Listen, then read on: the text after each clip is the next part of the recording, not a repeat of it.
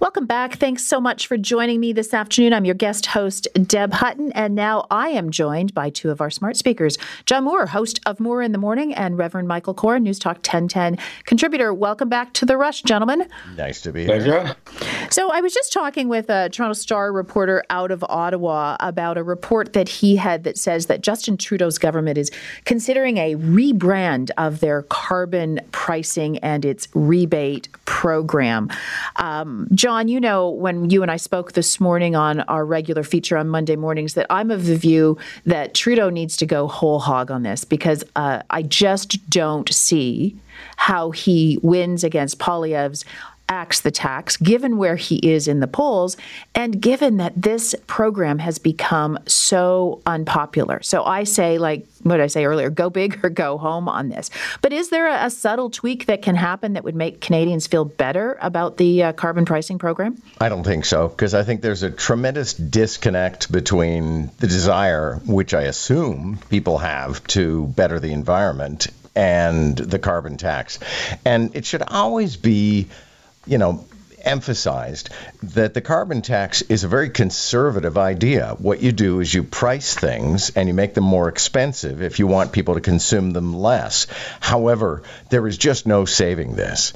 And, this is kind of almost an existential discussion, and maybe Michael has some thoughts on it. But at my age, I'm 57 years old, and I've reached the point where it's like, okay, I can't fix this wagon. I can't fix this environment. I can't stop climate change.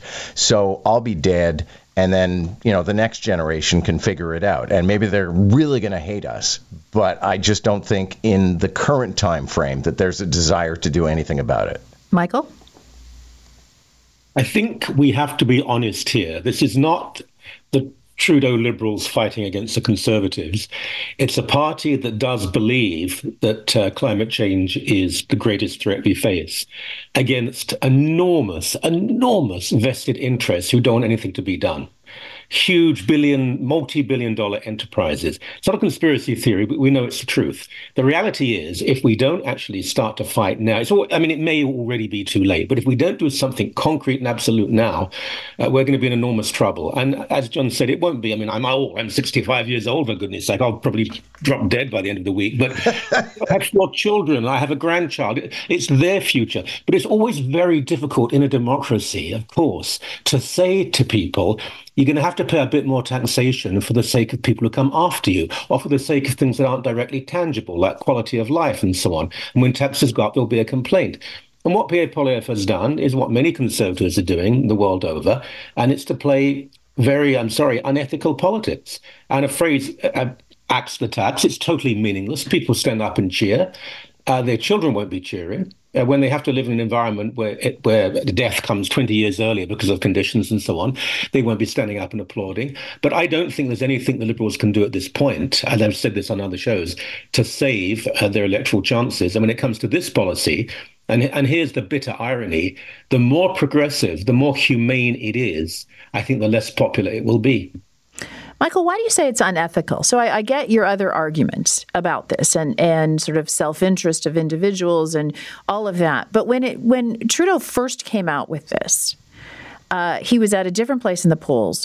I think affordability was different in this country, and yet that's not where we are. So what makes it unethical for Poilievre to fight against it? Oh, because he knows it's not true. And what John said is absolutely correct. Actually, carbon pricing is a very conservative way to tackle environmental problems. And Pierre Poilievre has not offered anything to the people of this country to try and fight climate change. He's playing the politics of the immediate. He wants to win an election. I think he probably will. And nothing will be done to save what cannot be taken back. It's not about a building falling down or not about a war that we maybe can stop. It's about a planet that will not be livable. And even saying this now, I guarantee there are people saying, oh my golly, what is he going on about? Column after column in various newspapers, some of them appearing on this radio station saying climate change is a hoax. It's not true. There's not a problem. It's very difficult to stand up to that sort of thing. What do you put out? A few scientists who aren't very charismatic to say, actually, there is a major problem here. I don't think it's going to be successful. And it's not just in Canada, in the United States, in the United Kingdom, throughout continental Europe. it is true that countries, China, for example, are major polluters, and yes, they're hypocrites. That doesn't change our reality, though, and I think we have to take a moral stand. I don't see that happening under Pierre Poilievre. Okay, and I'm curious, actually, Deb. I mean, you've got kids, two beautiful young daughters who conceivably will be alive in the year 2100. Do you worry about climate change? Absolutely. Absolutely. And for me, it becomes very personal. What can I do? But like everybody, there's the big but. Maybe it's the hypocrisy, as Michael just said. But it is also a balance every single day. So I looked at a Tesla, for example. Do my part for the environment. I couldn't afford the size I wanted. Again, that's a choice. I get that. Not everybody gets to buy a big vehicle. And B, it didn't provide me with what I wanted in my day-to-day life as I see it. So did I buy a Tesla? No, I didn't. Did I buy a big gas guzzler? Yes, I did. Do I still say to you, I care about climate change and I do my part in my own little world? Yeah. So I don't know. Does that make me a hypocrite? Does it make me unethical? I think it makes me pretty normal in 2024. It's not about the individual. And in terms of electronic cars, I mean, if you go to Europe, it's completely different. Canada's such a vast country. We don't have the infrastructure yet to make it really viable for people to have electronic cars. But it's not about what the individual does. We can all, and we normally do, act ethically. It has to be about government policy. The way we, I suppose, define how a business, a huge company can operate in our country. The example we're showing to the rest of the world. And it isn't a question of, well, shall I or should I not? Should the government do this or should it not?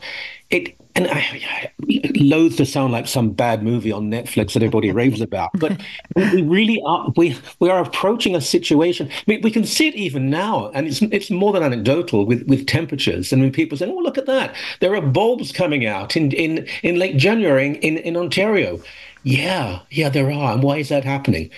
I do fear for the future, and I worry that we will keep electing governments that will give us very, very immediate fun, and taxes might be a little bit lower in the short term, but the long-term price we will pay will be astronomical. We didn't leave ourselves. I'm terrible at moderating these things because I get too deep into them myself as well. But John, you shared with our listeners this morning on Moore in the Morning your frustration with the city. I played some of the clips of what you said in terms of feeling everything in the city is broken a little bit earlier in the hour. My question to you and to you both is, so do you see anything in the budget? Because let's face it, you need money to fix things. It's not exclusively money, but do you see anything in a budget in a 10.5% or, God forbid, a 16.5% increase in taxes on the property tax base that would help fix everything that you shared with our listeners earlier today? I don't think so, to be perfectly honest. And just to situate things, I mean, what happened was my subway, which happens every time I take the subway, was interrupted. It was stalled at Bloor, so I got out and I walked. And I just stomped like a 6-year-old down Yonge Street and also yelled at every cyclist who was bicycling on the sidewalk. And I got angrier and angrier and angrier, but what does not work in this city? And we can get into a big debate about who we need to blame for why we are in this situation.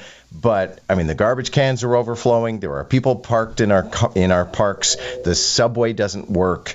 I feel like, and I always find myself wondering, actually, Deb, we live in an extraordinarily wealthy city in a wealthy country, and even we can't make this city work. So I'm not sure what the solution necessarily is. We'll turn it over to Michael Coren. Well, a lot of this has to be anecdotal, and we have bad days, and I completely understand what John is saying. I don't think it's as bad as that.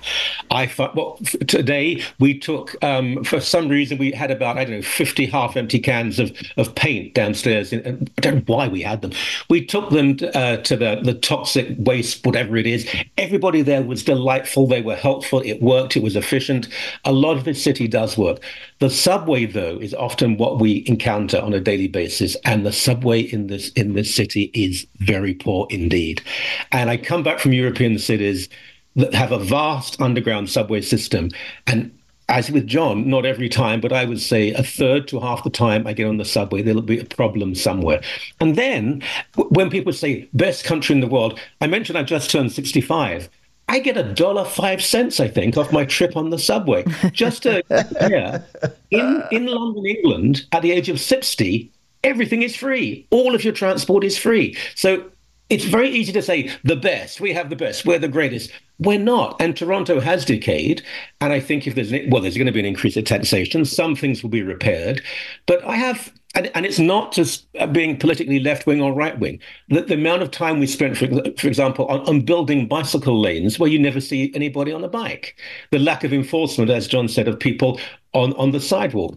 And Michael, I'm going to have to call it there. We're up against traffic, but we will return after the break with Michael Coren and John Moore. This is Deb Hutton on The Rush. Welcome back. Thanks so much for joining me this afternoon. I'm your guest host, Deb Hutton, with you until 6 o'clock and then back every day this week at 2 in the afternoon. And right now, I'm joined by two of our smart speakers. John Moore, host of Moore in the Morning, of course, someone you hear every day right here on News Talk 1010, and Reverend Michael Coren, who is also a News Talk 1010 contributor. When we last left, we were talking about John's view that perhaps the city needs a little bit of work. It feels like it's broken. I asked whether he had any hope that the upcoming budget that we will be getting the next version of, which is the Olivia Chow version this Thursday, February 1st, was likely to help that. Now, Chow has been out doing a little bit of pre-positioning of that budget. This is a relatively new process, only the second year that we've seen this as a result of strong mayor legislation. The mayor, whoever that person is, comes out with their budget after having received and consulting on what we'll call the staff or the city budget. That, of course, occurred over the last couple of weeks, and on Friday there were recommendations to the mayor from Shelley Carroll. They called for greater affordability, but stopped short of saying that the mayor should consider lower taxes. Well, today she's talking about property taxes that would impact renters. In other words, for multi-residential units that some of our renters live in this city. The original proposal, John Moore, was 4.5% property tax hike, which is half what will be placed potentially on residential property taxpayers. Do you think we're looking at less than 4.5%? Her language today would seem to indicate that she is not going to give landlords any additional reason to hike rents.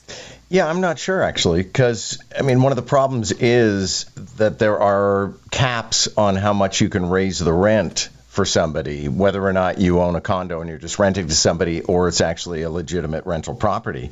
So the ability to pass on whatever raises you're going to impose on the property owner is somewhat complicated. But at the same time, you and I talked about this, Deb, this morning, that, I'm mindful of the fact if I'm going to complain about the fact that I think our city is broken, then I have to concede that maybe we need to spend more money to figure out how to fix it. And so if that's the case, we have to find a way to, create the new revenue and a fair way to pass that on to those who have to pay the revenue. Michael Coren, does it make sense to you that Chow would soften the burden on essentially renters through the property taxes that they pay in their rent for multi-residential units to a significant degree when you're looking at potentially 9% for regular homeowners? Yeah, I'm not surprised at all, actually. It's interesting. Property tax, the bills came through just last week. I have mine on my desk in front of me. Beautiful green and white color.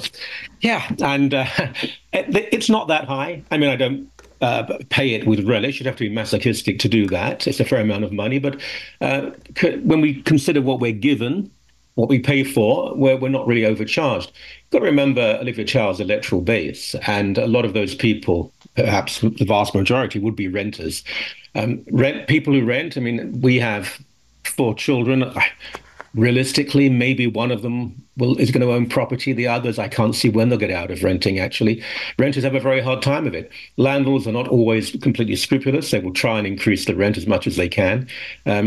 This doesn't mean that rents will be any more reasonable, but at least it does prevent landlords from saying, I have to charge more because of. No, I'm not surprised at all. I think there's been a lot of pressure on her. I think people have actually said around her, look, increased taxation, yes, you were committed to that, we have to do it. But there's a major difference between someone who owns the property and if, we're property owners, this house goes up in value all the time. Whereas if you're renting, all you're doing is paying money to make a landlord wealthier. So I think it's a good idea, and I'm not surprised by it either.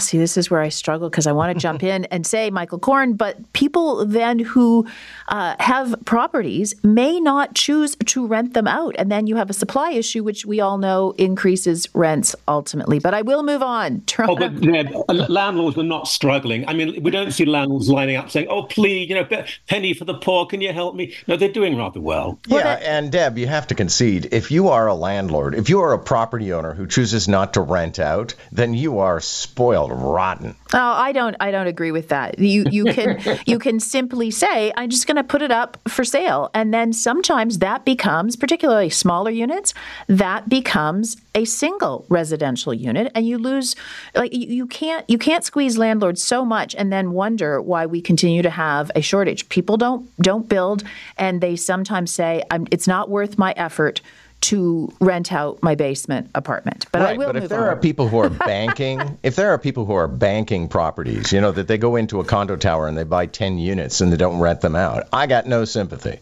I'm with you on that. I will concede that for no other reason than to move on. Former Toronto councillor Coren Stintz is looking at securing the nomination in Eglinton Lawrence, currently held by Liberal Marco Mendicino, who, as you know, was formerly in the Liberal cabinet in Ottawa and was dumped last time out. General thoughts, John Moore? Well, I like Coren Stintz, but then I like almost anybody who's ever contributed to our show. And I always say, talk radio apparently leads to things.